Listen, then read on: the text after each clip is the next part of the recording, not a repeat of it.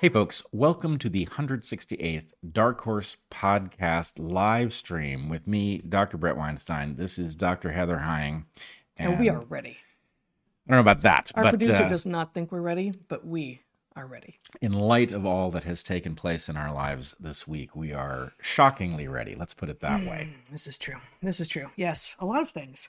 Including, I spent several days looking like the Stay Puft Marshmallow Man. Really? Yeah. You weren't here, I wasn't and here, you didn't but sound like you looked like that on the phone. Oh my so God. I did not know. So, I mean, I just got so puffy, and I was trying not to be vain about it, and I didn't say anything to anyone I was meeting, and I was like, wow, I look ridiculous. And I saw my amazing osteopath yesterday. He was like, oh man, you got some blockages. It just drained away. There was fluid caught up there in the tissues. So, yeah, remarkable that sort of thing can happen to a person. Yeah, physiology is surprisingly complex. Yeah. The diagrams in the intro textbook, they just don't do it justice. They really don't, in part because they're, diagrams. I guess that's kind of it. Static 2D doesn't quite, physiology is intrinsically dynamic. Anatomy also, but less so. But physiology is like the dynamic downstream stuff associated that is built on the foundation of anatomy. Not only that, Yeah. but inherently the most complex stuff in the universe is the biology. And in order to get it simple enough to get you to understand anything new, they have to purge so much of the complexity that it creates a false impression inherently. I've always thought this was a fascinating defect in our cognitive model of neurons, because the number of dendrites that connect them to other neurons is spectacularly large, often in the thousands. Right. And yet, in order to see the picture of the neurons so you can understand how the signals come in, it's 8. Right. Yeah. It's like, 1 input and 8 outputs. Like, oh, that could be thousands. Yeah. You could be off by orders of magnitude, which then puts you off in terms of imagining what kind of emergent properties are possible and what level of complexity is possible. Yeah, it does not properly represent the system. All right, let us start with logistics. Well, so we're going to talk a little bit about Thomas Sowell, and you're going to come back to the topic of AI a bit, and we're going to finish the hour by talking, or the hour, 2 hours, whatever it is, by talking a little bit about penises. Peni, I think. Or not Brunei. All right. Peens. I was... As in hemipenes. Right, or ball peens. Hammers. As a woman, which I am, I don't identify as one, I just am one. And you identify as one. I would never have introduced ball peen hammers into a discussion of penises. Yeah. Wouldn't have done it. Doesn't seem safe, doesn't seem kind. Just saying. If you were going to get hit with a kind of hammer, actually a ball peen hammer would be, it's not good, but it's definitely... For the record, I did not introduce the idea of hitting, of hammers, of hand tools at all. All right. Nope. For the record, I regret having introduced any of these topics into the discussion that you were attempting to seed. So, yes, I cede control. Oh, wow. Different seed. Okay. Don't tell me they're spelled differently. So differently. Are they? Yes. Oh, all right. I was, today years old when I learned that they were spelled differently. Yep. Yes. And yes. Okay. So all of that is yet to come. But first, we follow these live streams mostly. But today we are going to be following this live stream with a live Q&A. You can ask questions at darkhorsesubmissions.com. Next week, we will not be having a Q&A. And the week after that, we're actually going to be off entirely. So this is your last chance to ask questions for the live Q&A for 3 weeks, I guess. And do so if you have questions for us. Again, at darkhorsesubmissions.com. Please consider checking out my weekly writing at Natural Selections. This week, I did not update my notes here. I wrote about the sleep of seals, which I will just drop this little tantalizing nugget is how I ended up wanting to talk about penises today. All right. The sleep of seals. The seals sleep with the fishes. They do, as and do they we. Are fishes, but yes, true. All right, now this has gotten suddenly so phylogenetic that people are changing the channel. Leaving in droves. Yes. Yes. Okay, so we also have a store. It is store.dark. Yes, please show it and tell me what the URL is because I always forget. Store.darkhorsepodcast.org. store.darkhorsepodcast.org. The store is both run by and the print shop is owned and run by this wonderful couple in the middle of the country. And they have put one of the newer products is they put together a pin-on button set. You get these 12 little buttons for only $10, and it's some of our best, our most popular visuals. So these look great. I haven't seen them yet, but they look great. Cool. And if I may remind us of a conversation we discussed before, the DarkHorse pin is an excellent way of subtly broadcasting to other people that you might be wrong, but you're not crazy. And if people who might be wrong but are not crazy were to find each other and have conversations, it might make the world a better place. It might. So indeed. Okay, you can take that down now if you like. We've got, of course, Hunter-Gatherer's Guide to the 21st Century, which there are signed copies available at Darvel's here in the San Juans on Orcas, or you can get it anywhere books are sold unsigned. And we are supported by you, our audience, for whom we are eternally grateful. We appreciate you subscribing to the channels. We're here on YouTube. We're on Odyssey. We've got Clips channels as well, Dark Horse Podcast Clips. Please subscribe, like, share, and you can also support us by joining either of our Patreons. Bret had one of his Patreon conversations this morning, and you're going to have another one tomorrow. Yes. And I assume it, as always, went very well and interesting. Fantastic. Places. They are always surprising, and I love meeting the new people who show up. There's long-standing folks who've been there for years, and anyway, it's a very interesting experiment in gathering people around loosely shared beliefs and then having vigorous conversations over what we differ and where we're aligned. Anyway, it's very good stuff. A group of people who are willing to be wrong but aren't crazy. Yes, willing to be wrong, but not crazy. Yeah, that's awesome. And we had our private Q&A associated with my Patreon last weekend, and those are always fun as well. So consider joining us there on either our Patreons. You also get access to our Discord server, where there are always people talking in ways that suggest that, once again, willing to be wrong, not crazy. So check that out. Check any of those things out. And, of course, we have sponsors to whom we are also very, very grateful. For whom we are grateful. We pick and choose the organizations with which we affiliate carefully. And this week, as always, we have 3. It's Seed, American Hartford Gold, and Mindbloom. And without further ado, let us do these ads. There's a little bit of a do. Yeah, it got done, though. What is a do? It's just Shakespeare for do? Yeah, I was gonna be ending. I was gonna quote Shakespeare, but I think this is the wrong spot. Yeah. Yeah. So, our first sponsor this week is Seed, a probiotic that actually works. Your gut and your immune system work together, coordinating your body's response to the world, both around and within you. Seed helps improve the health of your gut microbiome, which means that it supports you becoming healthier overall. Once you decide to take Seed, though, how will you remember to do so? Try habit stacking. Build a major habit by starting small. For instance, I habit stack by keeping a sentence a day journal by the side of my bed. I see it every night, and it's a low bar to write just a single sentence. I've been doing this for years at this point, and I've got an interesting accumulating record of something from every day for the last several years that struck me. Similarly, if you want to habit stack and get in the habit of taking an actually, truly efficacious probiotic, if you take Seed first thing in the morning, leave the jar on the counter, for instance, each night, so it's the first thing you see when you get up. But why would you want to? Well, Seed's DS-01 Daily Synbiotic is a plant-based prebiotic and probiotic with 24 strains that have been clinically or scientifically studied for their benefits. 16 of those 24 strains are specifically geared toward digestive health, as you would expect from a probiotic. 4 of the 24 probiotic strains are known to promote healthy skin. Your skin, like your gut, has its own microbiome, and Seed therefore supports both gut and skin health. Seed is also free from 14 major classes of allergens, including but not limited to sugar, animal products, soy, gluten, peanut, glyphosate, dairy, shellfish, and corn.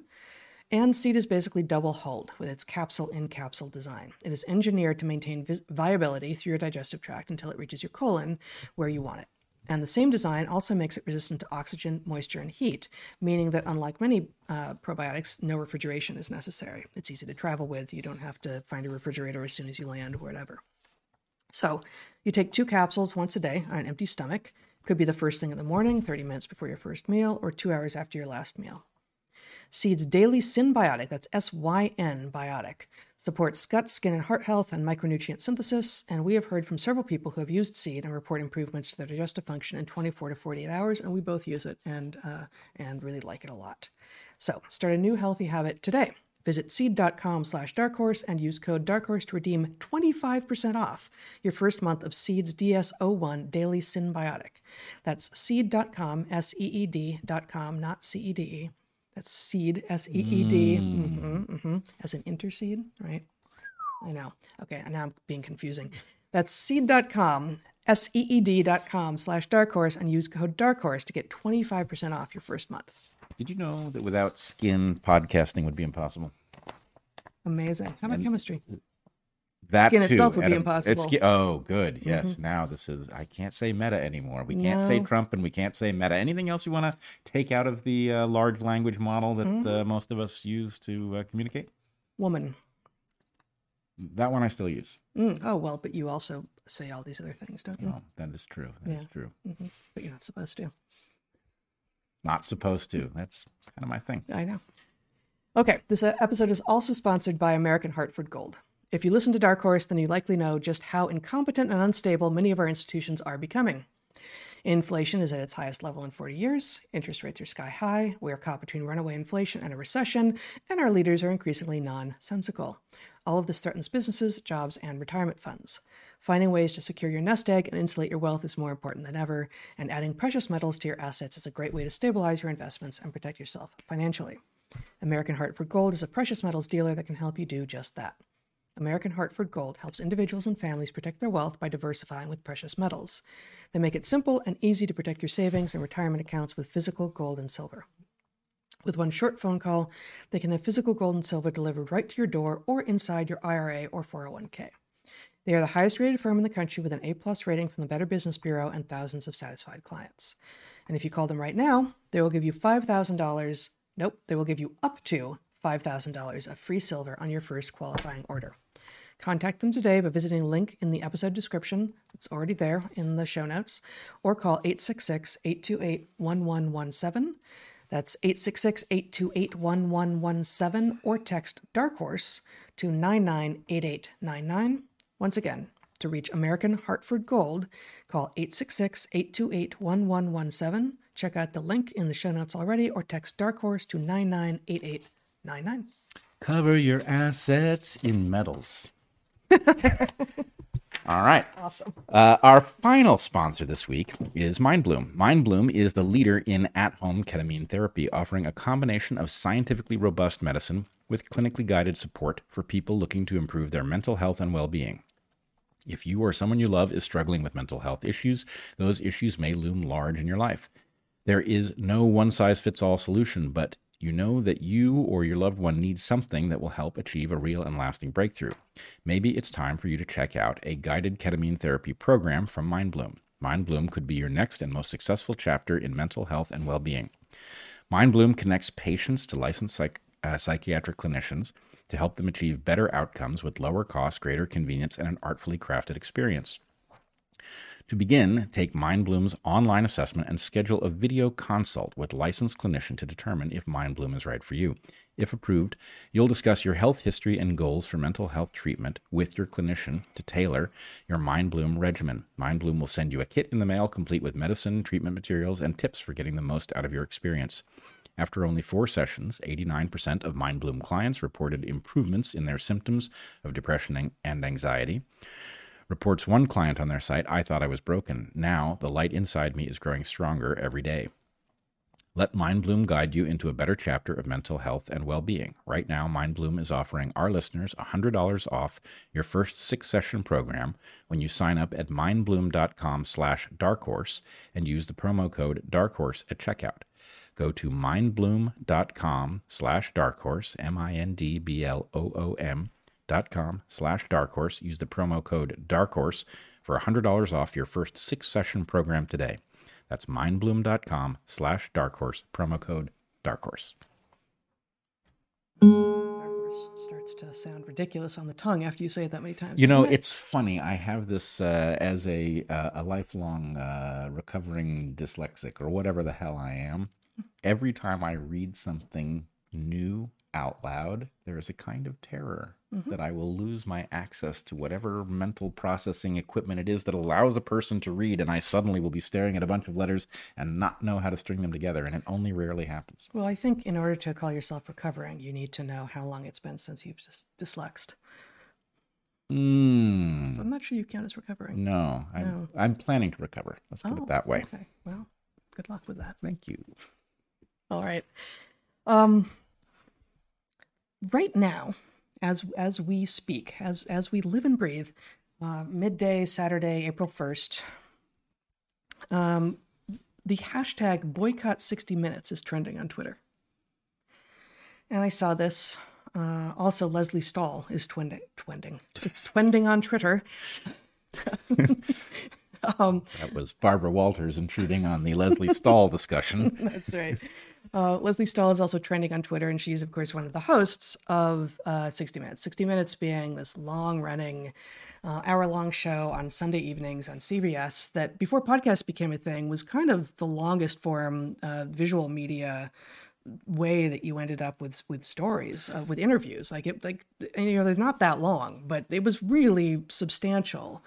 I used to watch it regularly when I was a kid, back when there was journalism.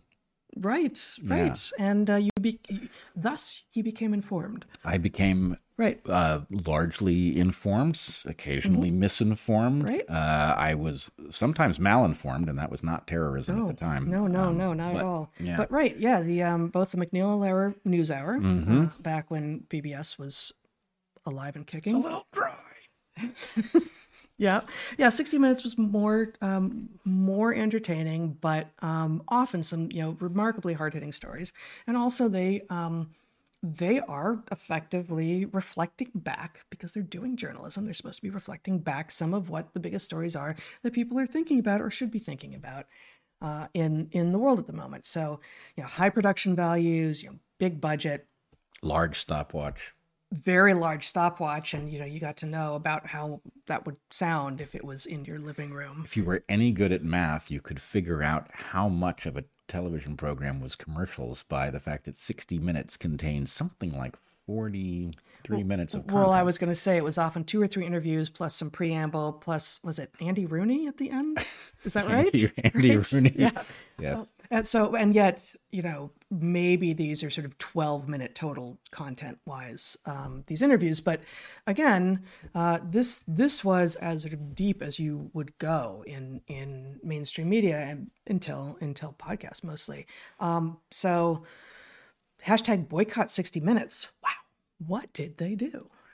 Well, what they did, apparently, and it hasn't even happened yet.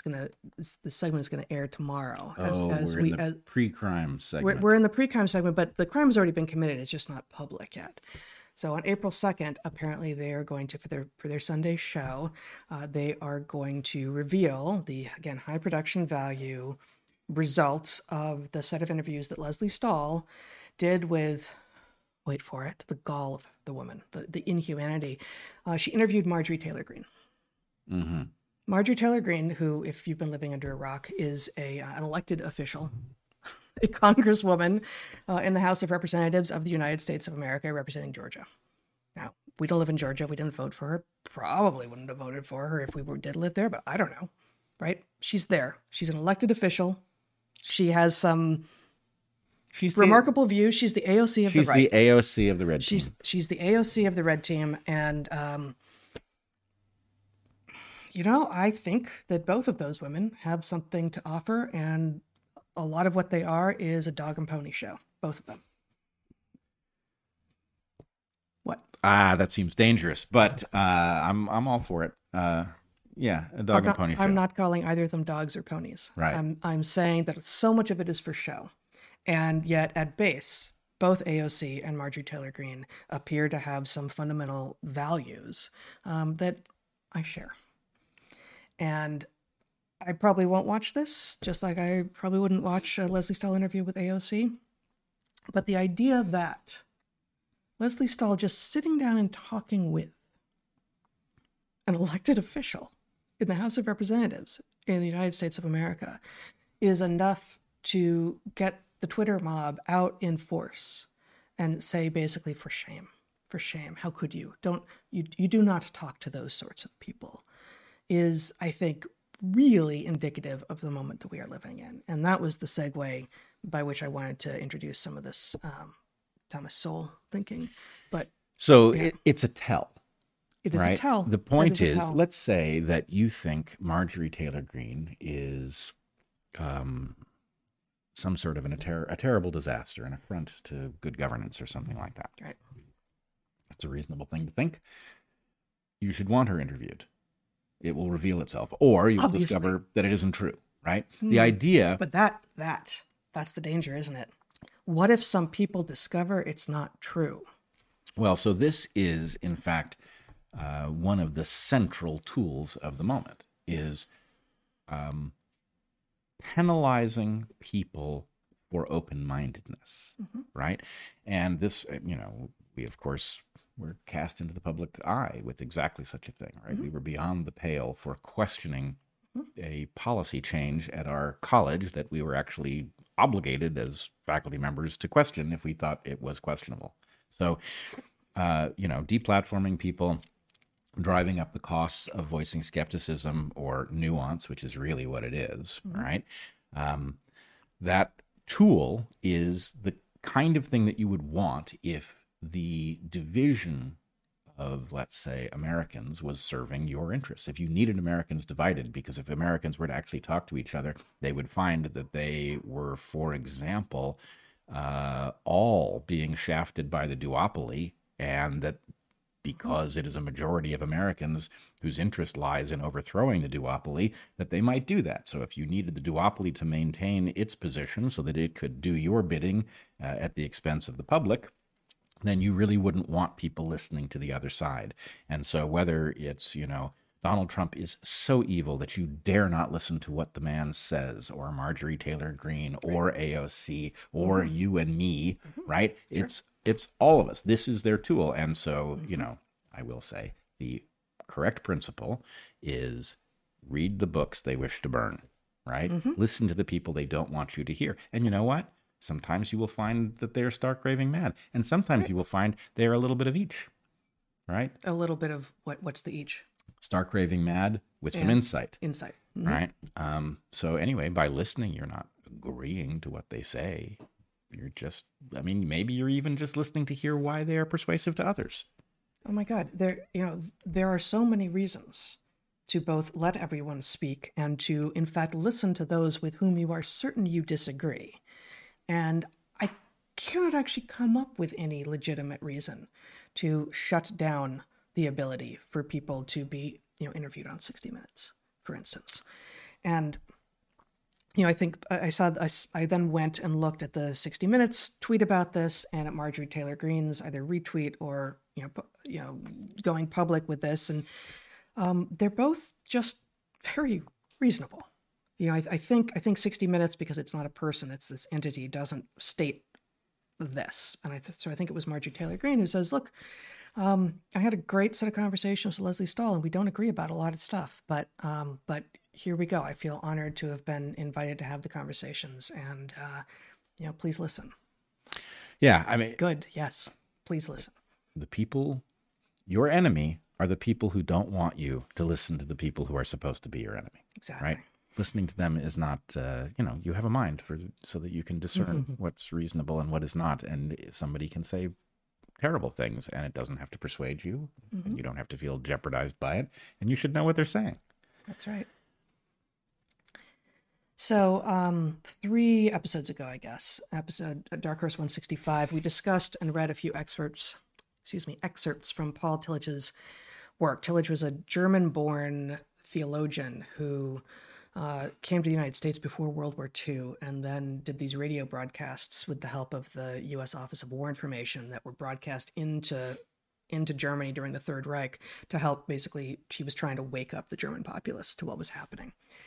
And he's really an extraordinary thinker. And in the wake of that, I got to say acquaintance at this point because we haven't interacted a lot, but I hope that we meet in real life at some point and become friends with the amazing, extremely talented Clifton Duncan.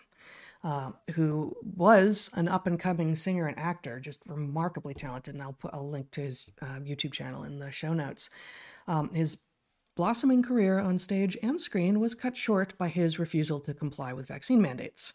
So you will find him, you should check out his YouTube channel. You can also find him on Twitter, often just railing against the stupid and the certainty of the people who are so sure they're on the right side of history in keeping people like him from being in front of those of us who would be interested in hearing just a fabulous voice and seeing the talents of such an actor. Anyway, he reached out to me and said, what you were sharing about Tillich has been explored in some depth by Thomas Sowell.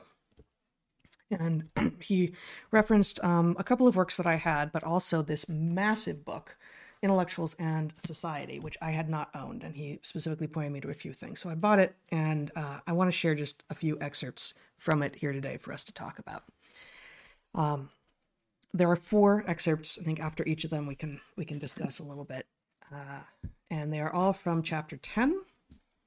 This was a 2011 book, first published in 2011. It's been updated with some chapters added for republication in 2021.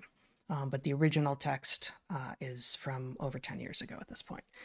And it was this bad already then. Just keep that in mind. Okay, so chapter 10, all of these are from chapter 10, which is called Filtering Reality.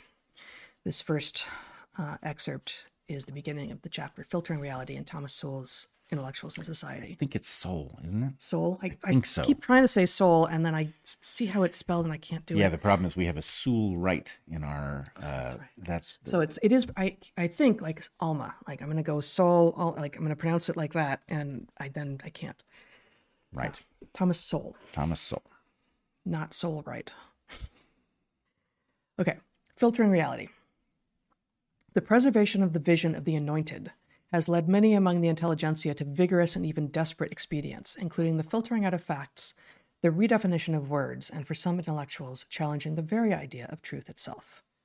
Many among the intelligentsia create their own reality, whether deliberately or not, by filtering out information contrary to their conception of how the world is or ought to be. Some have gone further. J.A. Schumpeter said that the first thing a man will do for his ideals is lie.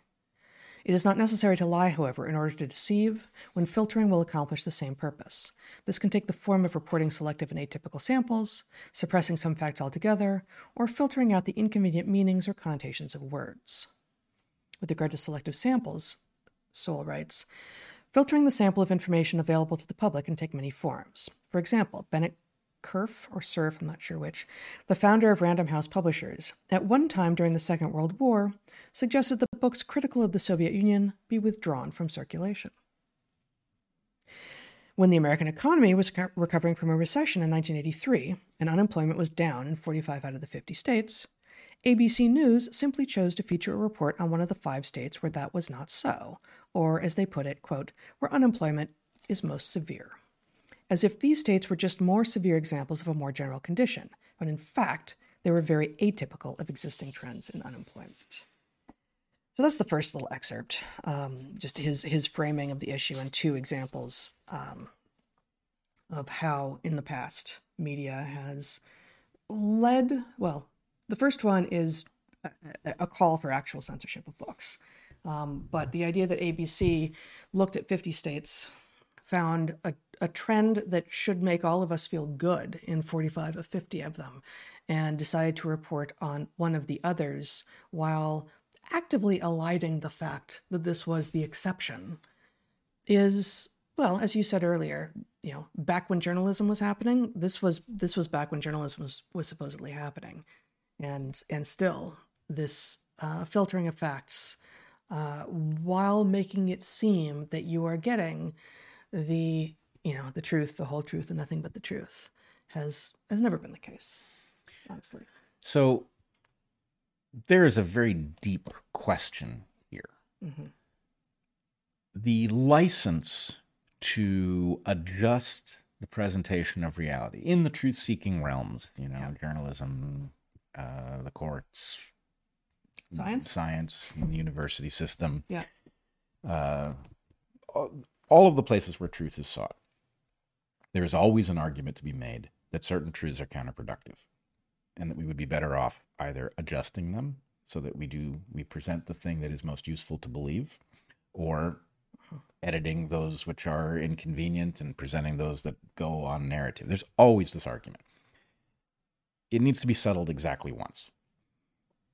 The fact is, you don't have a right to do that because truth-seeking itself is incredibly valuable in moving forward. And what that means, and this is, was obvious to the founders, for example, what that means is that you must suffer the costs that truth inevitably brings in order to get its benefits, right? Just as the enemy is always those who don't want you to hear your enemy, right? The enemy is always those who are arguing in favor of their right to edit the truth for utility. Now, the problem with that all is very clear, I think. The problem with that, and, I would say, for example, literally false, metaphorically true, right? Here you have clear, evolved stories that are not literally true. They are, in fact, in many places in conflict with what we can discover to be literally true, but obviously have utility. And I'm not attacking those things. Those things are valuable, have been valuable. What I'm saying is they don't belong in the laboratory, right? The place where you're seeking truth is not a place for metaphorical truth, right? It is a place for literal truth. The problem, however, is the universe is a very complex place. And we understand a lot in some places and very little in some others. And you have to have a mechanism for dealing with the stuff that you don't get yet, right? A lot of the stuff in the Bio 101 textbook is bullshit.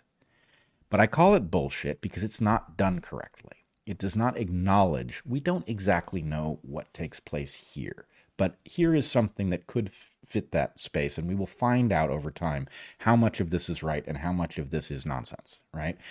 But putting a lot of black boxes into a Bio 101 textbook will not suit the professor who doesn't want any questions, will not suit the eager undergraduate, maybe pre-health, or just is, thinks that they need the answers and they need to know exactly what they are, and uncertainty is uncomfortable. So those textbooks that have actual black boxes that say, we're not sure about what goes here, it might be this, it might be this, but we know that we start at A and we end at F, and we're not sure what B through E look like, would be a much better textbook in terms of teaching people actually how to think scientifically. But it does not fit with people's expectation of certainty. Well, and the expectation of certainty varies with topic. In other words, the thing that always troubled me about the bio textbook was that it was written in the same style as the chem textbook. And the fact is, intro chem, we do have a really good idea how all that stuff works. We are encyclopedic. Now, there's a place, you go far enough in chemistry, you get to a place where we're confused again. But it isn't in the intro textbook. In the bio textbook, it ought to be all over that thing. And so they shouldn't be written as similarly encyclopedic. I agree with you. I will just asterisk here that, chemistry also uses metaphor, right? Like, all the sciences use metaphor, and many scientists, if you say that to them, are like, I most certainly do not. Right. What are you talking about? But, the example for me, and you've heard this before, is like, orbitals. Like, it's not those neat little concentric shells like they make out it to be. And increasingly, I think that there is discussion of cloud rather than shells and such. But it is simplified, even if the actual understanding that we have is better at the level of basic chemistry than basic biology in some places. The intro textbooks are still written as if it is more simple and less nuanced, and we are more certain than we actually are. Yeah, it's just that the difference between the chemistry and the biology is orders of magnitude in terms of what fraction we understand. And because of the difference in complexity. Right, because of the difference in complexity, absolutely. And there's another issue, which we hinted at the beginning of the podcast. How are we to depict a neuron that has, several thousand dendritic connections to other neurons? You could have just a sea of complexity, and then the student doesn't understand the neuron. Yep. Or you could simplify it, and then they get the wrong idea of the neuron, and it gets overly ingrained. And one of the I've become troubled by this over time. Never figured out exactly what the right thing to do is, other than just to call attention to it. The capacity of something, especially something visually compelling, to mislead the mind is so great that when we do diagram a neuron and it has 8 dendrites and 1 axon, and the number of axons is right, but the number of dendrites is way the hell off, we create that broken model in the mind. And the point is, it's like a snowplow when you're skiing, right? The snowplow might be how low adaptive peak. Yeah, it's a low adaptive peak, and it's hard to get out of it, right? It's once you've learned that a snowplow is how you can control your speed, it's hard to pull your skis together and learn to, use a turn to control your speed. So anyway, we because it requires that you are facing downhill with no brakes on at some moment in every turn. You are crossing the fall line, and so we've got to figure out how you own up to this ahead of time. You tell the student, look, there's a thing that you have to do temporarily, and it's not right, but you're going to get this first, and then we're going to fix it later. And if we got good at saying that, we're going to, either this is something we've learned. Like the image comes up with an asterisk. Like, okay, you can now visualize that neuron, but have that have that asterisk in your head as well. That's part of the visual. Right. This is 50% wrong or 10% wrong or something. I wouldn't quantify it. But I wouldn't quantify it either, but something to indicate that there is something, that learning this thing will make you feel clever, but there's a next stage which is going to make it feel dumb or something, right? That is really important. And I was actually prone to think about this. Our family watched, 13 Days? The Cuban Missile Crisis. About the Cuban Missile Crisis in 1962. Dramatization. 3? It's got to be 2, I think. Must be 2. But in any case, really well done. High production values. They go to a lot of effort to represent the scenes and the people in ways, doesn't look like JFK exactly, but close enough. And anyway, but, so I went and I looked it up. How accurate was this portrayal? And highly accurate in terms of narrative of the progression of the missile crisis, not highly accurate with respect to the personalities involved. In fact, the main character is actually kind of a nobody in the White House. Really? Yeah. So the main character in the film is brought up to tell the story, but actually wasn't particularly anything. As far as anybody knows, he is not an important player, and he was, or not nearly so important a player, and he is used as a narrative device to make the story work. He gets told things. He introduces ideas that otherwise you have to put script on screen or something. Right, and he drives the Kennedys to find the best in themselves and to stand up when they have to, and these things. And anyway. How much does the representation, because this is not a fictionalization of the Cuban Missile Crisis, because it accurately represents something that, you and I didn't live through. We're not old enough to have lived through it, much less lived through it at an old enough age to grok it in real time. So the representation of the Cuban Missile Crisis that we see on screen comes to supplant the actual history for a large number of people. It's not a fictionalization. It is. It's fiction. It's portrayed as historical fiction, which historical fiction is a broad genre in which I think you hope for the ability to learn some truth about history, but any particular thing that you take from historical fiction, you would want to fact check that, of course, before assuming that it was actually something that was being conveyed accurately. But I can see that you, like I, were surprised that the main character in the film is not an important player in the Kennedy White House. Right. But I guess I was just objecting to, of course it's a fictionalization. Well, but, I guess the point is then fiction is such a huge category from, the dialogue is made up, but the events are accurate, this person is actually not really, is playing a role that was not played, but is necessary to get the story told in 2 hours. Right. That's a whole other conversation, right? Like what, in a police procedural or something, what's a dramatization? Yeah. A dramatization is, as far as we are led to believe, supposed to be an actual, accurate portrayal of what happened. But of course, no one knows for sure exactly what all happened. And this particular dramatization may will inherently value the perceptions and the hypotheses of the person who put that together at the time. And maybe they're right, maybe they're wrong. Well, and so this goes back to my point about textbooks and things like this.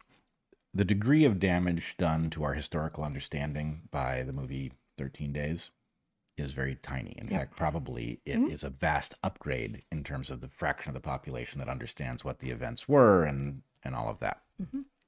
The damage done by something that, inverts a story, right? That makes, the Allies, makes the U.S. the hero of the Allies rather than acknowledging the huge amount of the winning of World War II that was done by the Russians, for example, is, destructive of our understanding of history. And the basic underlying point is truth-seeking is about truth-seeking. We don't get to tell stories that increase our valor at the expense of truth, because the point is the truth-seeking is like a sacred, or should be sacred, meaning we should not mess with it. To that point, we have several more examples of exactly this from Thomas Sowell, from, again, Intellectuals in Society. Homelessness, he writes, is another area where much of the media filters what kind of reality gets through to their audience. During his time at CBS News, Bernard Goldberg noticed the difference between what he saw on the street and what was being broadcast on television. He said, "In the 1980s, I started noticing that the homeless people we showed on the news didn't look very much like the homeless people I was tripping over on the sidewalk. The ones on the sidewalk, by and large, were winos or drug addicts or schizophrenics. They mumbled crazy things or gave you the evil eye when they put paper coffee cups in your face and asked for money. But the ones we liked to show on television were different. They looked as if they came from your neighborhood and mine. They looked like us. And the message from TV news is they didn't just look like us, they were like us. On NBC, Tom Brokaw said that the homeless are, quote, people you know. If the homeless tend to be sanitized in television news, businessmen tend to be demonized in movies and television dramas, as another study found. Quote, only 37% of the fictional entrepreneurs played positive roles, and the proportion of bad guy businessmen was almost double that of all other occupations. What's more, they were really nasty, committing 40% of the murders and 44% of the vice crimes. Only 8% of primetime criminals were black. End quote. But continuing with what Sowell writes, yes. In real life, as well as in fiction, what was presented to television audiences was highly atypical of what existed in the real world. Another example. During the period studied, 6% of the people with AIDS shown on the evening news were gay men, but in real life, 58% were gay men. On TV, 16% were blacks and Hispanics, but in real life, 46% were black or Hispanic. On TV, 2% of the AIDS sufferers were IV drug users. In real life, 23% were. This creation of a picture reflecting the vision of the anointed, rather than the realities of the world, extends to textbooks used in schools. Publishers such as McGraw-Hill, for example, have percentage guidelines as to how many of the people shown in photographs in their textbooks have to be black, white, Hispanic, and disabled. Moreover, the way these individuals are portrayed must also reflect the vision of the anointed. According to the Wall Street Journal, quote, one major publisher vetoed a photo of a barefoot child in an African village on the grounds that the lack of footwear reinforced the stereotype of poverty on that continent, end quote. In short, the painfully blatant reality of desperate poverty in much of Africa is waved aside as a stereotype because it does not fit the vision to be portrayed, even if it does fit the facts. Wow. That's the second of the 4 excerpts I wanted to share from Thomas Sowell's Intellectuals in Society. So I want to point to 2 things. One, Michael Schellenberger did a tremendous amount in much more recent times to reveal the factual bankruptcy of the idea that what we have is a homelessness crisis, right? Homelessness is a symptom of a different crisis, and it is a euphemism that obscures the problem, so that lots of people labor under the misapprehension the problem is not enough homes and rent being too expensive or something like that. We talked about this. His book is extraordinary, and we talked about this in some live streams past. Yep. Yeah. But he also did the service, as many people now are doing, but he also did the service of just taking the camera onto the streets in the Bay Area, specifically in San Francisco, and saying, yep, this This is what I'm seeing. This is what is happening. And he interviewed people, and it was amazing how open they were about their drug addictions and what kind of hospitable environment they find for their vices in San Francisco. Yes. I actually just anecdotally, and I'm not going to give away the specifics so that I'm just going to anonymize the person I heard this from, but I was just talking to someone in Portland who said there's an interview up with some homeless woman who was being asked, like, why don't you go into the housing that's been erected? Like, there is actually some housing that has been put together, but there are a few rules, like, there's no drugs, and and you have to keep the space clean. And she said, why would I leave? This is fantastic. You get up, you get high, you go get your free meal, you come back, you go to sleep, you get up, you get high, you get your free meal, you come back, you go to sleep, repeat. And no, that's not everyone's story, but her story, and it's very much like what Schellenberger was seeing farther south on the West Coast in another major city, was, if you make a life appealing to people who have underlying problems that are not entirely reducible to, I do not have a home, then they will continue to choose to live the life that you have made appealing. Yeah. People navigate based on proxies for well-being. And unfortunately, those proxies are especially easily sidelined by chemicals that interfere with the motivational architecture. So it's not surprising that if you take the pain out of losing your home and you facilitate, the pursuit of those chemicals, that lots of people will fail to find the motivation to fix their lives. And I am not claiming that there is a solution in that description. What I'm claiming is that it is obvious that you will increase the problem if that's your approach, is to use compassion in a naive way is, of course, going to create a bigger problem than you initially had. That's right. Should I do the next one, or did you have something else to say? Here, okay. Third of 4 excerpts from Chapter 10 of Thomas Sowell's Intellectuals in Society. I can figure out where it is. Here we go. Suppressing facts. One of the historic... Sorry, my computer... Okay. One of the historic examples of suppressing facts was the reporting and non-reporting of the Soviet Union's government-created famine in the Ukraine and the North Caucasus that killed millions of people in the 1930s. This is going far back, right? New York Times Moscow correspondent Walter Duranty wrote, "There is no famine or actual starvation, nor is there likely to be." He received a Pulitzer Prize. The Pulitzer panel commending him for his reports, quote, marked by scholarship, profundity, impartiality, sound judgment, and exceptional clarity. Meanwhile, British writer Malcolm Muggeridge reported from the Ukraine that peasants there were in fact starving. Quote, I mean starving in its absolute sense, not undernourished as, for instance, most Oriental peasants and some unemployed workers in Europe, but having had for weeks next to nothing to eat, end quote. Muggeridge, I'm not sure how to pronounce it, wrote in a subsequent article that the man-made famine was, quote, one of the most monstrous crimes in history, so terrible that people in the future will scarcely be able to believe it ever happened, end quote. Decades later, a scholarly study by Robert Conquest, The Harvest of Sorrow, estimated that 6 million people had died in that famine over a period of 3 years. Still later, when the official archives were finally opened in the last days of the Soviet Union under Mikhail Gorbachev, new estimates of the deaths from the man-made famine were made by various scholars who had studied material from those archives. Most of their estimates equaled or exceeded Dr. Conquest's earlier estimates. At the time of the famine, however, this was one of the most successful filtering operations imaginable. What Muggeridge said was dismissed as, quote, a hysterical tirade by Beatrice Webb, co-author with her husband Sidney Webb of an internationally known study of the Soviet Union.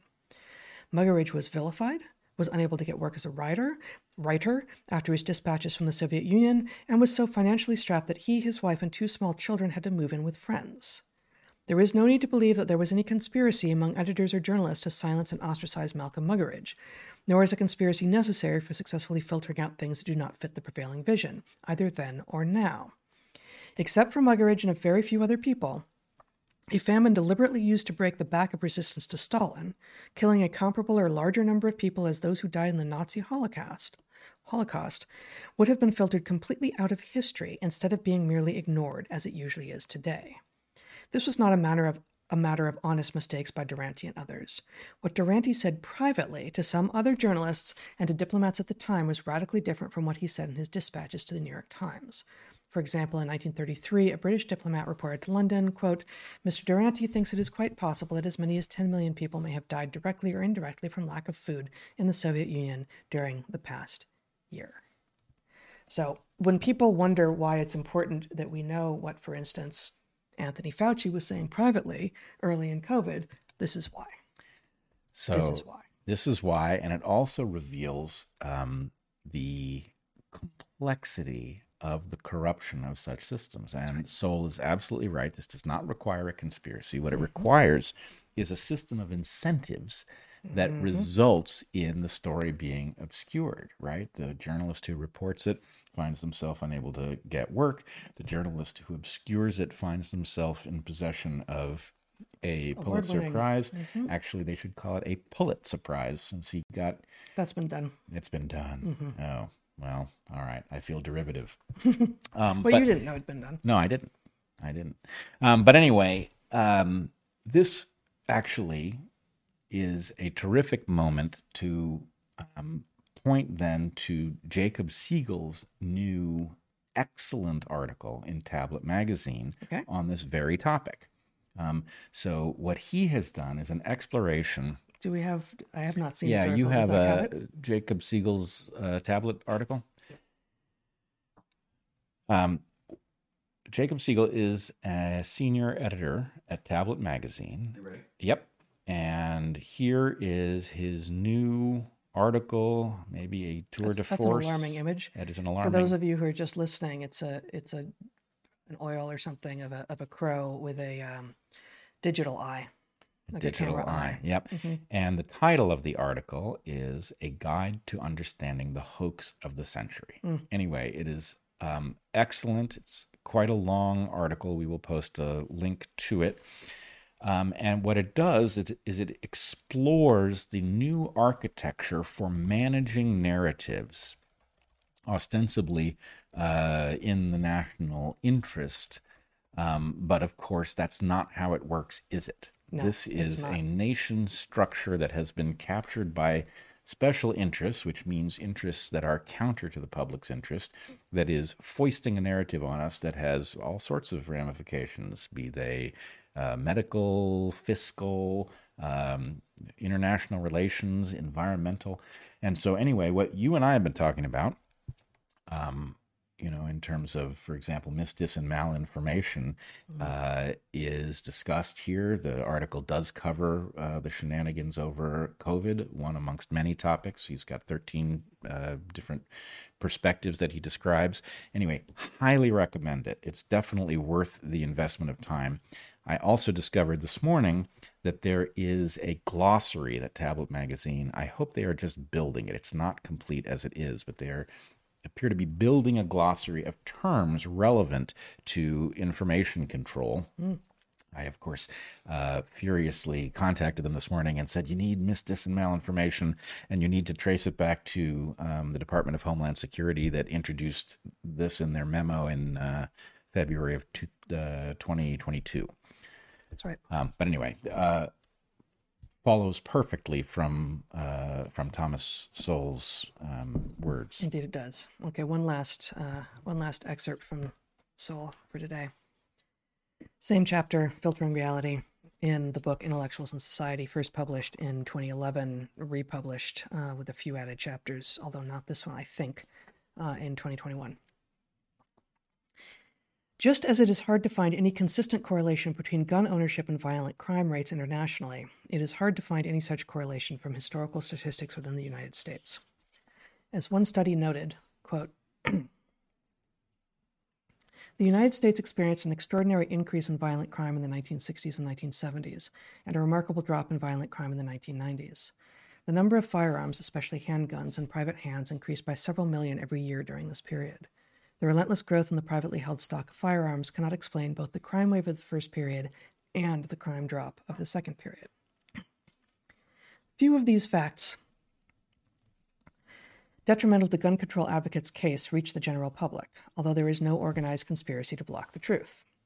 Individual ad hoc filtering of what gets through the media to the public can readily add up to as complete a distortion of reality as if there were a conscious coordination by a heavy-handed censorship or propaganda agency. If those individual journalists and editors who do the filtering share the same general vision of what is and what ought to be. What seems plausible to those who share that vision can become the criterion of both believability and newsworthiness. Plausibility, however, is the most treacherous of all criteria, for what will seem plausible in a particular case depends on what one already believes in general. It is not necessary for either individuals or a cabal to work out a plan of deliberate deception for filtering of information to produce a distorted picture that resembles the vision of the anointed rather than the reality of the world.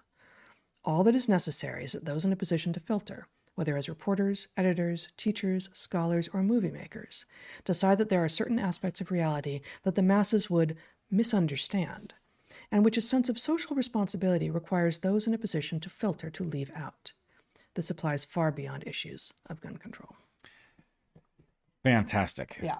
As always, he is right on the money, both analytically and also the way he presents these things. It's just, it hits you over the head every time. Yeah, and I can't at the moment think of a major story to which this isn't applying, right? Like this. Yep. Certainly the last 3 years of COVID, in which the entire world and, to some degree, us specifically have been informed that you may not have those conversations. You may not investigate those questions because doing so adds an element of doubt into the minds of the masses, basically. And, the argument is one of, his argument, his word, it's the anointed versus all the rest of us. And at some level, what we have been accused of doing is breaking ranks. Mm-hmm. You got your fancy degrees. You're the anointed. Don't do this. Yes. Right? And, we have somewhat fancy degrees, but more to the point, are scientists. Yeah, we got degrees in truth-seeking. Right. And what, actually, are all of those other people with supposed degrees in truth-seeking up to? Because either they never could do it, in which case their degrees are shams, which some of them are, or they are actively lying to themselves and or to everyone else, in which case they don't deserve to stand as if with authority and speak words that, whether or not they know it, aren't true.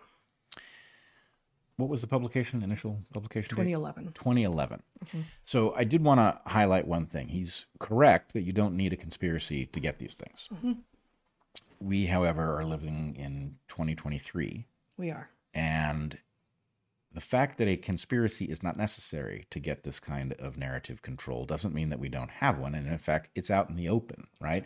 That we see the Department of Homeland Security warning us about misdis and malinformation. And oh, by the way, it happens to be a form of terrorism, which creates a whole network of laws, or I hesitate to call them laws because they're clearly unconstitutional. But anyway, diktats. Yes, mechanisms are triggered by the invoking of those syllables by the executive, of which the DHS is part. And so by defining certain beliefs... DHS is part of the executive branch? Yeah. Okay. The point is the executive himself, our senile president in this case, could define you as a terrorist for speaking truth that was inconvenient to the narrative, which would be malinformation, for example. And the fact that he couldn't remember having done so half an hour later is irrelevant. All the better. It's a feature, not a bug. So anyway, the point is we have seen conspiracies at many different levels. We have seen conspiracies at the federal level, especially the executive branch. We have seen Gavi. We have seen the Trusted News Initiative. We have seen inside the Twitter files. And the point is there's a vast bulwark attempting to control the narrative in the interests of something that inhabits the costume of our government, but is really a pretender. That thing is exerting tremendous control. And the point is, look, this is an authoritarian, a cryptically authoritarian state. The idea that, yes, you don't need a conspiracy to get, news organizations to broadcast something convenient to those that butter their bread. But That's right. it doesn't mean you don't have one. And in this case, the basic point is if you lived in the Soviet Union in, the 70s, you knew pretty well to ignore the official proclamations of your government, even though they came through an ostensibly journalistic establishment at Pravda, right? I think so. I mean, I'm actually increasingly, I'm very curious how people living in particular spaces and times, in particular places and times, actually did regard what was happening. These last 3 years have been eye-opening in terms of how people will tie themselves in knots to demonstrate to themselves and to the rest of the world that they are the good people on the right side of history while explicitly being the opposite. Well, I do think that this would have been evident to any thinking person living inside the Soviet Union in the 70s or 80s. Yeah. And I think that what we face is much more confusing, right? Because it isn't an authoritarian state. And so we don't expect it to lie to us at this level. And we don't expect it to punish citizens because how, of course, would you do that? That would be illegal for the federal government to punish citizens for wrongthink. In the U.S., what about the First Amendment? And yet we see it happening through all of these public-private partnerships, as they are falsely called. When we think of corruption, we come up with, things that we've experienced. Trying to drive through a country in Latin America and being stopped by the police and being told that we need to give them cash before we can continue on. Right? Yes, the on-the-spot fine. The on-the-spot fine, which we've literally had happen to us. Yep. Like that, that's what corruption looks like, right? Being asked when I went in to get my research permits in Madagascar, as a graduate student who was literally making $13,000 a year and had gotten a grant to do my research in Madagascar, by the person behind the counter, where's my Land Rover? That was the first ask. I don't have a Land Rover. I ended up delivering a bottle of whiskey. Like it went down from Land Rover to whiskey. Like, okay. That's how negotiation works. That'll do it, right? And we went through computer. This would have been in the 90s. So, it's like, I didn't arrive in Madagascar with a mainframe for you. So, anyway, that's both the cartoon version and, it does exist. Like corruption does exist like that in countries where there is such great disparity of wealth and officials can line their pockets a little bit by seeing who might have money and extracting it from them. But that's not almost ever what it looks like in the weird world. And that doesn't mean that corruption isn't happening. Right. And, yes, the kind of corruption where some local authority extracts funds from people is bad, but the amount of harm done by the large-scale, very polite, well-dressed executive level corruption is vastly greater. Mm-hmm. I'd far rather be asked to pay in a bottle of whiskey every now and again. Sure. Yes. That's a world you can live in. Yeah. But lest I be misunderstood, the government of Madagascar is not functional, or at least it certainly wasn't in the 90s. And it can't be. Right. So I'm not saying that overall it's a more functional system. I'm saying if I had to choose between these two kinds of corruption in isolation, the simple tit for tat exchange that is visible and that is apparent to everyone is far easier to contend with. Yes, and anyway, there's a much longer conversation to be had, but once you've seen truly malignant government, you cannot help but see the point of the libertarians. Libertarians are, tragically wrong on the game theory, but frankly, I would much rather live in a system harmed by the absence of necessary laws than one in which the lawmaking authority is corrupt and malevolent and effective, which is where we are. Right. All right. Well, I think that brings us to the end of that little section. Happy little diversion. Intellectuals in society. That's what they'll get you. All of that. So you wanted to revisit a large part of the conversation that we had last week about AI. Yeah, I wanted to revisit one thing and then update people on some stuff that happened this week that is definitely worthy of noting. Okay. The revisiting involved the conversation that was being had by people who think about AI and existential risk. And what I saw, we talked about a taxonomy last week of different levels of horror. And the horrors, the three that we presented were a malevolent AI that views humans as a competitor or a threat. And, existential even. Right, and goes after us. Mm-hmm. Not recognizing that having gotten rid of their existential threat, they will also cease to exist. But yeah, depending, I guess. Yeah, I mean, I would say that there is a version of this story in which they figure out how to solve their needs. Yeah, then there's that's a branch maybe that I shouldn't have introduced. But okay, malevolent is you one got of your malevolent AI is the worst case. Badly aligned AI that isn't malevolent but follows instructions maybe too literally, and paperclip AI. Yeah, the paperclip maximizer. Mm-hmm. That's an existential threat of its own. Mm-hmm. And then the third layer was the derangement of the humans by having this intellect to interact with, to query, to request things of, with no preparedness for how one thinks about what it knows, what it doesn't know, what effect it's having on what people think is true. And basically, I would say civilization came unglued over COVID, presumably in the pre-AGI era. I don't think we can be certain of that, but we came unglued, and now we have an accelerant dumped on that same system without us having learned seemingly any of the lessons that we should have learned for what went wrong in the information environment during COVID. That is a disaster. And what I wanted to point to is that I think the folks who think about existential risk and AGI are suffering from what is called the availability heuristic, which is that you default to those things as explanations. You default to those things that are knowledgeable, that you are knowledgeable about, that are close at hand, and away from things that you don't know how to think about. And so I have the sense that you've got a bunch of folks in the rationalist community and adjacent communities who are at least very experienced in thinking about the malevolent AI and the paperclip maximizer, and not so good about thinking about human confusion. In fact, they really fucked up COVID pretty badly. They got suckered and ended up on the wrong side of that discussion many times.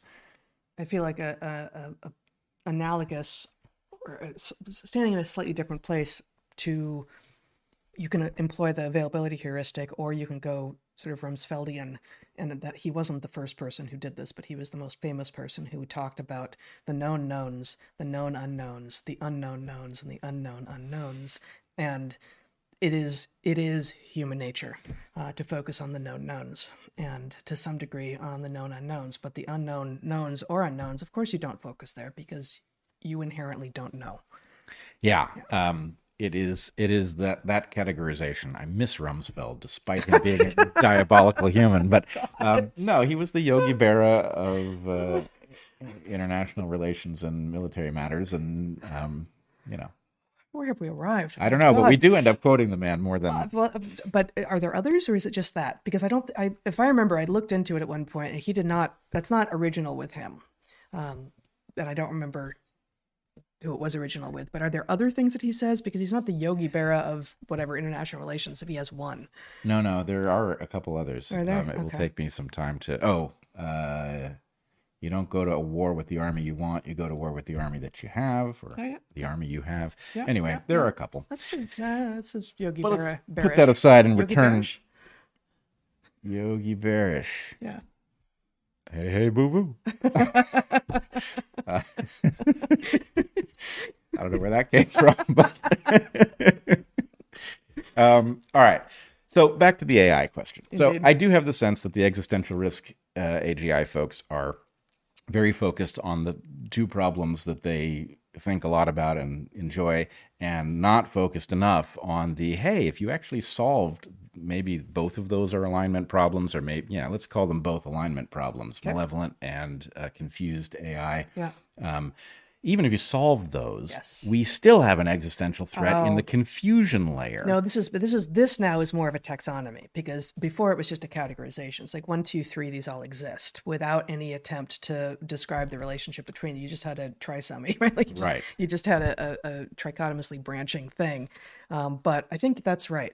I think what you've just done, which is to say the malevolent and the confused are both of a type and can be dealt with by the same brains who are thinking carefully-ish about AI, but they aren't thinking evolutionarily or about the humans, the users. Well, I think I'm borrowing, they can correct me if I'm wrong, the malevolent and confused or indifferent paperclip maximizing AI. I believe they would group those as the existential risk AGI folks. Okay. Would group those as alignment, both of them. Okay. So they would say that. I'm adding something, and I'm saying you've got a confusion layer, which is in and of itself an existential threat. It's an accelerant on all of the terribleness that we saw during COVID, on whatever the next thing is. Did I say trisomy? You did. Yeah, you meant wrong. trichotomy. And then I said No, you meant it's a polytomy. It's a polytomy. Yeah. All right. Now we are. I was sorry. I was thinking about chromosomes We are before not we went on air. We are not even inside baseball at the point. We are inside a baseball, staring at. I'm sorry. Cork. It's like wait, I used totally the wrong word. Cordage. Yeah. Okay. Yeah. Sorry. Go on. No, you're good. Yeah. It's interesting how that stuff remains in the buffer, and then you find it, and you're like, "Damn, did I say that? What part of me said that?" But I know exactly. Anyway, it doesn't matter. Yeah. But okay, so you've got the existential threat that is not getting widely discussed because it's, there aren't as, I guess there are now a couple sci-fi films that cover it, but not well, I think. So, which brings me to the next part of this. There was a weird kind of battle that broke out, right? Some very important folks signed an open letter. You want to show the open letter? Calling for a 6-month moratorium on training of AI systems above GPT-4. Above? What do you mean above? You mean They don't want GPT-5. Following from, downstream of. Upgraded from, more powerful than. Well, no, Look at us all using all the metaphors. I don't think it's vague. Okay. I think the basic point is, how much stuff did you give it to read, right? And we've seen at a certain level what it can do at GPT-4, and their point is, don't you dare give it a bigger library, because now we know we've got a problem. Okay, so more powerful than is what it says. Yeah, so more powerful means bigger library. Now, on the one hand, this is some really important people signed this. Elon Musk signed it. I saw Jim Rutt's name there. A lot of people whose names you would know. Some important people in AI research, calling for a 6-month moratorium. And then you had some important dissenters. Most prominently is... Not as part of the letter, but people who came out afterwards and said, no, wrong. People who disagreed with the letter. Now, disagreement with the letter came in two opposite forms. One form... Not strong enough? Yeah, one form was not strong enough. So Eliezer Yudkowsky... Yeah, will you show his thing? So this is Eliezer Yudkowsky writing... You want to scroll down, pausing AI development... pausing AI development, something. I didn't catch the full title here. I'm going to scroll back. Pausing AI developments isn't enough. We need to shut it all down. Okay. And this was it's a little hard to describe this piece. It's rare that one sees anything written like this in a mainstream publication or something that, has that as its legacy. But he basically says, many of us who think about this question believe that the dawning of AGI will result in the extinction of all of humanity, the death of all living people. And he goes on to clarify that he doesn't mean that there's some remote chance of it, that he thinks it's the likely outcome. Now, but there are also the sort of Pollyanna objections to the letter, saying it's fine, it's all going to be fine. Right. Right. Now, I will say Yudkowsky goes to extraordinary lengths, and he advocates for things like airstrikes on servers that don't abide by a moratorium on this kind of research. He advocates for airstrikes on servers that don't abide by a complete shutdown of this technology. Yeah. Okay. Now, that has been mocked by many people. It is certainly... it's either the most serious existential threat to humanity, as he apparently is arguing. I haven't read his letter, or it's not. Yeah. Now, I'm not supportive of that's a bridge too far. Well, is it or is it not? The most serious existential threat to humanity right now. I actually, again, I haven't read it, so I don't know that that's his claim, but it sounds like it's at least close to. It's in the right neighborhood of his claim, right? Yes. There's a question about how we are to navigate such things. Mm-hmm. Obviously, if you had a runaway AI that was threatening humanity, we bomb stuff over much less than that, right? A bit. So obviously there's an argument to be made. On the other hand, it is not apparent that this style of thinking is correctly anticipating what comes. It is certainly troubling that a large number of people who appear capable of high-quality thought and are expert in this area believe that there is an alarming possibility of such a thing. Mm-hmm. But are we to start bombing people over somebody's breathless claims in Time magazine? I don't know. That doesn't sound like any planet I know about. That wasn't in Time, was it? Yeah.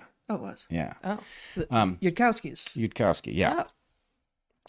So okay, that's interesting. So you've got a letter with many mainstream folks arguing for a 6-month moratorium. Mm-hmm. You've got Yudkowsky saying, I refuse to sign that letter because it didn't go nearly far enough, mm-hmm. and advocating for a military level response to anybody who doesn't abide by a full moratorium. Mm-hmm. And then full and permanent? I believe so. Mm-hmm. And then you have, or not permanent, I guess it would be pending the development of... Yeah.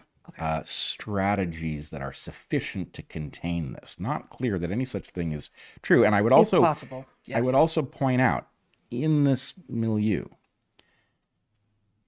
it is not surprising that something AGI-like has emerged. That was completely obvious that was going to happen. Mm-hmm. When exactly it was going to happen, okay, maybe that's surprising. But to the extent that something about GPT-4 has got people talking about airstrikes on server farms, it was obvious before GPT 3.5 that such a thing was down the road. So, and I'm not saying that they didn't have these discussions. They did, but the point is, yes, we are somewhere down this road, and we can now say something about where we are, but it's not news that this was coming. So to the extent that there is a desire to put together strategies that would contain such a thing at the point that it was developed, where were you 6 years ago? Mm-hmm. Why don't we have those things? Why didn't you get them ready? And, it's not that they weren't trying, but the point is you think your moratorium is going to work until we have those strategies, but you didn't really learn anything you didn't know,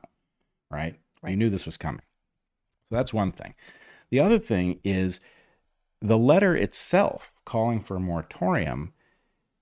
Some of the folks in a rabbit hole that I sometimes go down were having a very excellent discussion about the game theory surrounding this. And this one was bugging me from the point people started talking about, well, what do we do now that AGI seems to have dawned? Well, the question is, anything you do at the point that these horses have left the barn may disadvantage you relative to somebody who doesn't agree to abide by it. Right? So, who does that put at advantage, right? Is open AI, our best hope, or, Well, but I mean, that obviously that raises the question about, okay, so Yudkowsky would have us bomb server farms that don't abide. Worldwide, how do we know where, what at a practical level? Precisely. What does that look like? Yeah. So the point is, what Yudkowsky is advocating for is tantamount to a commitment to attack, let's say, China, if it forges ahead. And if we hold AI back domestically and China forges ahead, then, Well, and how I don't think I underestimate the risk here. I'm very, very concerned. But how would we know? I mean, one of the things we all should have learned in the last 3 years is that what China says it's doing cannot necessarily be trusted. Like, how obvious is this? Yeah, it's pretty obvious. And, my feeling, and I don't know what to do about it, it's not that I don't think these risks are real, that they're being overstated. Yeah. I think we are now across the event horizon.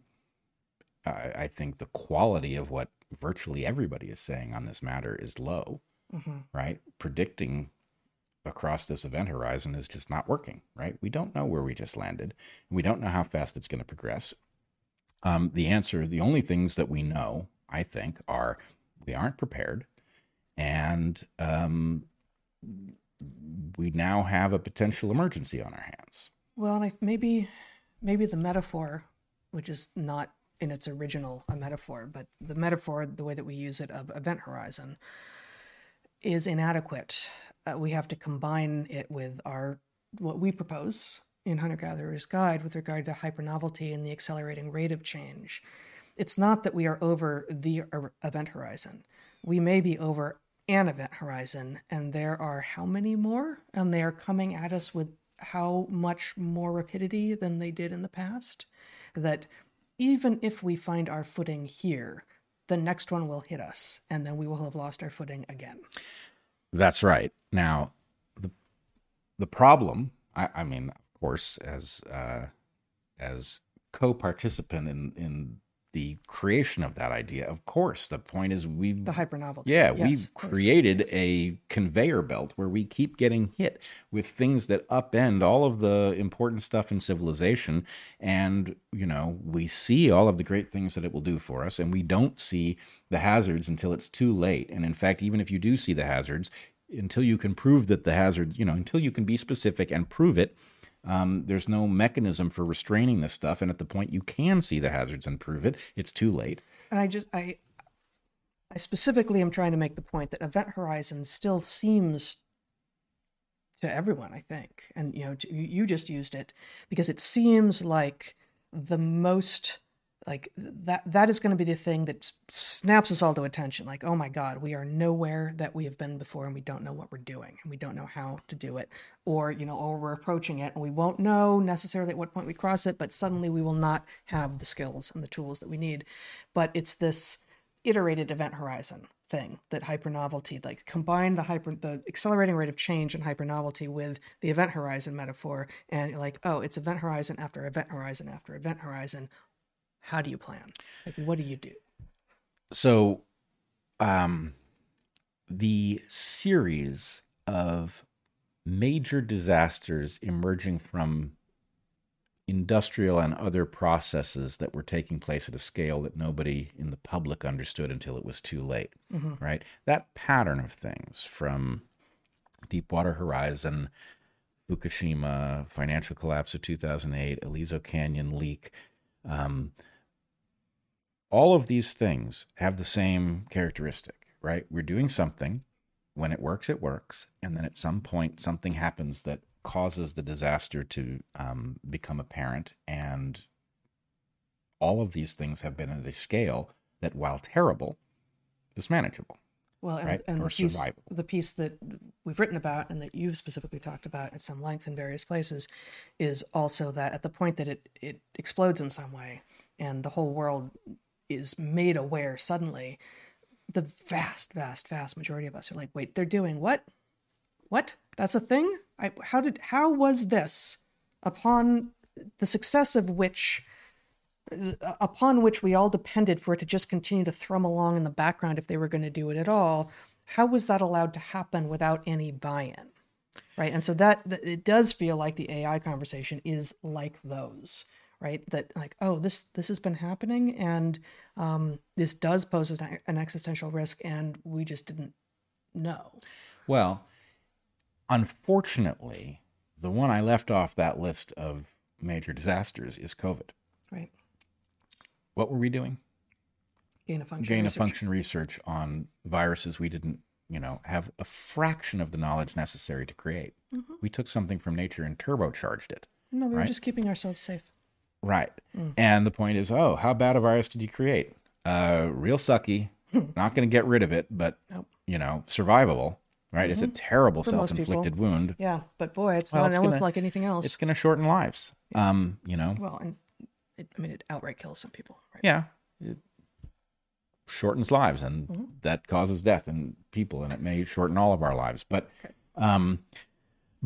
nonetheless, that should have been our wake-up call, because you know what? It had the characteristics in order to see the puzzle, right? It was contagious, right? And therefore, a tiny little, you've got a little process taking place literally in a room, right? That results in a little microscopic thing finding its way into a cell. And then the point is, now the world's stuck with this thing. It circulates between people. It evolves on its own, completely out of control, right? Global scale. This is part of why Origins is so important, these monsters, frankly, monsters. Because if the world comes to understand for sure what at this point should be obvious to everyone, this does not have a zoonotic origin, then obviously we shut down gain-of-function research. Right. You should. Obviously. On the other hand, believe me, we should have shut down gain-of-function research, and we should figure out the big puzzle is, okay.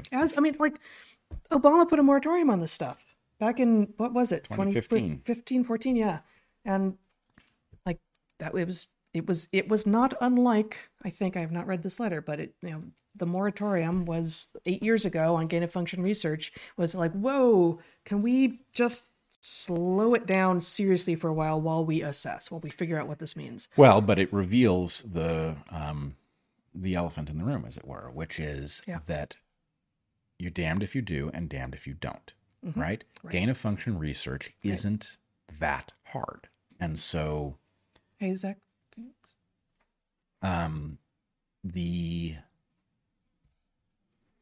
The fact of, we've got a process. We are now technologically sophisticated to take a virus and make it infective of humans where it wouldn't be, and contagious between humans, etc. Well, that would be pretty useful to anybody who could figure one out and figure out a remedy that only they had, right? That obviates the need for militaries, frankly. And so the question is, how could you possibly have the sophistication to do this work and the ability to control that nobody else does it if you decide it's a bad idea? Right. So the answer is, hey, guess what? Your globe does not have governance structures sophisticated enough to deal with a problem you have now just technologically created. That's where we are with COVID and other infectious diseases. It's where we are with this AGI thing.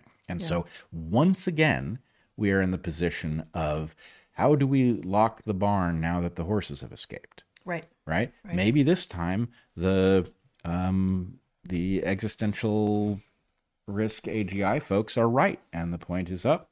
Those horses have escaped, and there's very little we can do. But at the very least, let us understand the lesson of this, which is, the governance structures of the 18th century are not up to the challenge of navigating this landscape. They foresaw a lot of stuff, but they couldn't foresee everything. They couldn't foresee this. And so anyway, that is a terrifying problem to have. And I think people feel entitled to have a solution. Right? They felt entitled to have a solution to COVID. And the fact is they didn't have one. Yes. So anyway. That's important. People feel entitled to a solution, and there may not be one. And for some people, that's not a possible answer. And so they assert that there is or there must be a solution, and march on blindly with that belief. And they think it's airstrikes against server farms, or something, right? Or a 6-month moratorium, which causes the AGI of the West to fall behind the AGI of the East, or I don't know what. But anyway, I guess at what point do we get to say, you know what? This was visible before, and we are sick of having conversations after the fact. Yeah. Right? This was visible before. And if you are right, and I think your formulation is correct, we are over an event horizon, but it is not the event horizon. It is an event horizon. Mm-hmm. Then if we survive this, do we get now to have the conversation about the fact that we do not have governance structures that are up to dealing with these things? And believe me, having been through the tyranny of COVID, I am not excited about stronger governance structures, right? I'm terrified by them. What we have is absolutely malignant, and we can't afford to have it stronger. On the other hand, we can't afford to have technologies like this in which people are empowered in their basements or, in a building somewhere to unleash things on the world that have profound impact on our medical well-being or on our sanity. It's not an acceptable world. And so it's time to get smart about the recurrent event horizon problem. Yes. Very good. Okay, finally. Yeah. I realized actually that we have an armadillo behind us, and some people object to it. But this is it's a holy armadillo. Holy armadillo, yes. Apparently. The armadillo, whose scientific name is, and I actually don't know if it's a hard CH or if it's Catophractus or Chatophractus. I'm going to go with Catophractus villosus. Mm-hmm. The common name is the big hairy armadillo. Okay, so the big hairy armadillo, which lives in South America. There's more than one of them, but the species lives in South America. They have gigantic penises. And I came to know this in doing research for my piece that I published on my Substack last week on the sleep of seals. The connection may be, and indeed should be, unclear. Yes, it is. I promise you. Yes. This side of the table, so far, I got nothing. Yeah, well, okay, so I am not now, nor have I ever been a man. Therefore, I'm not in actual possession of a penis on my person. But as I understand it, and as research confirms, men have erections during REM sleep. Apparently, all the time. Like, all the time. As do all the mammals where it's been looked at. Really? Yes. Erections during REM sleep. All the animals where it's been looked at, with one exception. Oh, I think I know what it is. The big hairy armadillo with its gigantic penis. I don't actually, that's probably wrong, but like seriously, its penis... Oh, because it would be a liability. Its penis is more than half the length of its body, not including its tail. Do we know for why? No. Okay. Right. And so, but they've got some weird reproductive stuff. Like I did not dive deep enough into like what weird reproductive stuff they have. And I think we basically don't know. But seriously, all the mammals that have been looked at, except for the big hairy armadillo, have REM sleep erections. And the big hairy armadillo does indeed have erections during its sleep, but only in non-REM sleep. Wait. I know. I'm telling you. So here, you can show my screen if you feel like it. Here we have the paper in questions from 2001. This was not published on April 1st. I know it's April Fool's Day right now, but absence of penile, so paradoxical sleep is just another word for REM sleep. Absence of penile erections during paradoxical sleep. Peculiar penile events during wakefulness and slow wave sleep in the armadillo. Now, it turns out it's not the armadillo. It's just this one species, the common name of which is the big hairy armadillo. This is so good. And this is one of the ways I amuse myself. Yeah, this is how you're spending your time over the event horizon. Is that it? Yeah, exactly. Or between event horizons. Yeah. So I'm gonna read the abstract out loud. Okay? Oh, sure. First, the keywords though: armadillo, paradoxical sleep, penile erections, slow wave sleep, voluntary erections, and wakefulness. Now, if that isn't the best list of keywords for any paper you've ever heard, I don't know what is. Who studies this stuff? These guys are in Buenos Aires. These are Argentinian doctors and scientists. Good job, guys. Studying that? Oh, you should check out the methods. Studying that topic suggests that we've got so much stuff wired that I know for sure we know nothing about, right? No, but you're not that guy. Like, we've both studied things. It's like there is no applied reason to do this, but it's out there. It's happening. I'm interested. Science should know. Now, I don't know if that applies to this question, but here's the abstract. It sounds very science. The electroencephalogram, EEG, together with electromyogram, EMG, of the, ischiocavernosus, bulbocavernosus, and levator penis muscles were chronically monitored across behavioral states of the armadillo. Chiropractus villosus, again, the big hairy armadillo, if you're paying attention at home. This animal has a very long penis, which exhibits remarkable phenomena during wakefulness, slow-wave sleep, and paradoxical sleep. Again, paradoxical sleep just means REM. During wakefulness, it remains retracted within a skin receptacle. During slow-wave sleep, penile protrusion can be observed together with very complex movements. Protrusion is a non-erectile event during which the penis remains out of its receptacle, but without rigidity. Penile erections are observed only during slow-wave sleep. They don't mean they don't get them when they're awake, because that's wrong. They mean during sleep. It's their second language. That's the excuse, I think. Contrasting with other mammals, no erections occurred during paradoxical sleep. During this phase, the penile muscles share the atonia of the body musculature characteristic of that phase, which raises the question, erections are apparently common in all the other mammals that have been looked at in REM sleep, and otherwise you have atonia. Otherwise you have an inability to move any muscles, except apparently for your penis, if you're that sort of person who has one. That sort of person who has one. Worst euphemism yet. Non-uterus havers. Non-uterus havers, right. Some reflections on mechanisms of those penile events are presented. Just got a couple.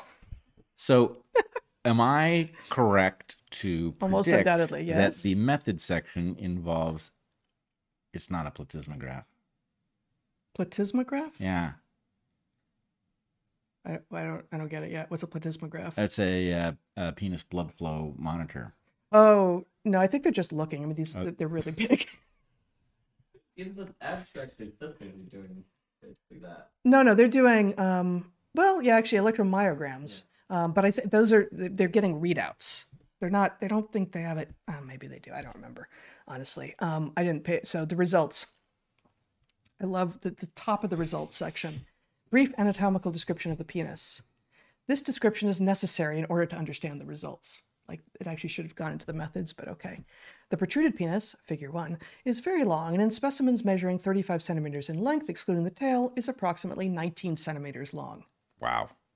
Okay, so one more little section here. We've got, of course, a diagram. They've got a baculum. A baculum. Yeah. Of course you do. I mean, most mammals do. That's the penis bone. Yeah. Yeah. I'm not so. But then I like how they introduce language here. The dominant sleep posture in the laboratory is in dorsal or lateral decubitus. I looked it up. It's like, that means they lie on their backs, or they sleep on their backs or sides. Come on, guys. Do they? Okay. I'm not gonna hold on. I think here we go. Erections, penile behavior. Arch-like erections occur. These are the most impressive phenomena.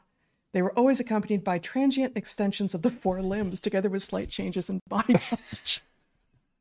The penis adopted the form of an arch, concavity downwards when the animal slept in when the animal slept on its back. They were similar to those observed during waking states in sight of females. I think that's it. Yeah. I think that's all I got. Well, I now know why you didn't tell me this segment was coming. I might have called in sick. I don't know. But Yeah.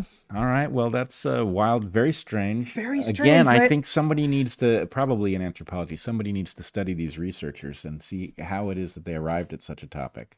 Yes. And I mean, there are some notes in there that I haven't shared too about some particular erections that the armadillos experienced and how they were assessed. So it is interesting, though, is it not? There's been a whole lot of research into under what sleep conditions various species of mammals experience erections. Yep. Okay. I mean, at one level, do they have conferences about that? It's probably there's probably a symposium at larger conferences. Right. Yeah. The size of the conference doesn't matter. These sleep erection symposia. does if you're an armadillo. I guess it does. So I don't know if there's something reproductively interesting going on with the armadillo. I think genetically, maybe. I think, the size, the size of the penis to body size ratio. We know from the adaptive test described in the Hunter-Gatherer's Guide. I'm not doubting it's adaptive. Yeah. But no, there's a damn good reason for all of that architecture and the pattern of erections during different kinds of. I learned something. I learned that armadillos have REM sleep, which I guess isn't that a synapomorphy of mammals, something like that. I think we think it's a synapomorphy, which is to say a shared derived characteristic new to mammals, or maybe it's just therians, which is to say all the mammals except for the echidnas and the platypus. Although it may just be that it's hard to assess REM sleep in echidnas and the platypus. Yes, without laughing, at least in the platypus. I don't know how these people did this work without laughing all the time. Yeah. No, they probably did. I don't think the armadillos were laughing. No. So like, you pulled me out of where and you're doing what? No, they have quite the alien abduction story. Yes. And they weren't inside of any females at all. They were just having erections during their non-REM sleep. Yeah. Well, all right. That's all very strange. Yeah. Okay. That is where we have arrived. We have arrived there somehow. Yep. I think that's it. All right. I think we're going to do it. We are for sure going to do a Q&A this week. Again, not next week. And the week after that, we will be gone, but we'll be back after that with more Q&A. But if you have questions for us, we will be back in about 15 minutes. You can ask questions at darkhorsesubmissions.com, and we will answer as many as we can get through in an hour or less. Should we rename the podcast Between Two Event Horizons? Anyway, think about that. Yeah. Just kind of rolls off the tongue. Rolls off the tongue, yes. Yeah. Between Two Event Horizons. It's not inaccurate. No, it's not inaccurate. No. So, until we see you next time, be good to the ones you love, eat good food, and get outside. Try to continue persisting.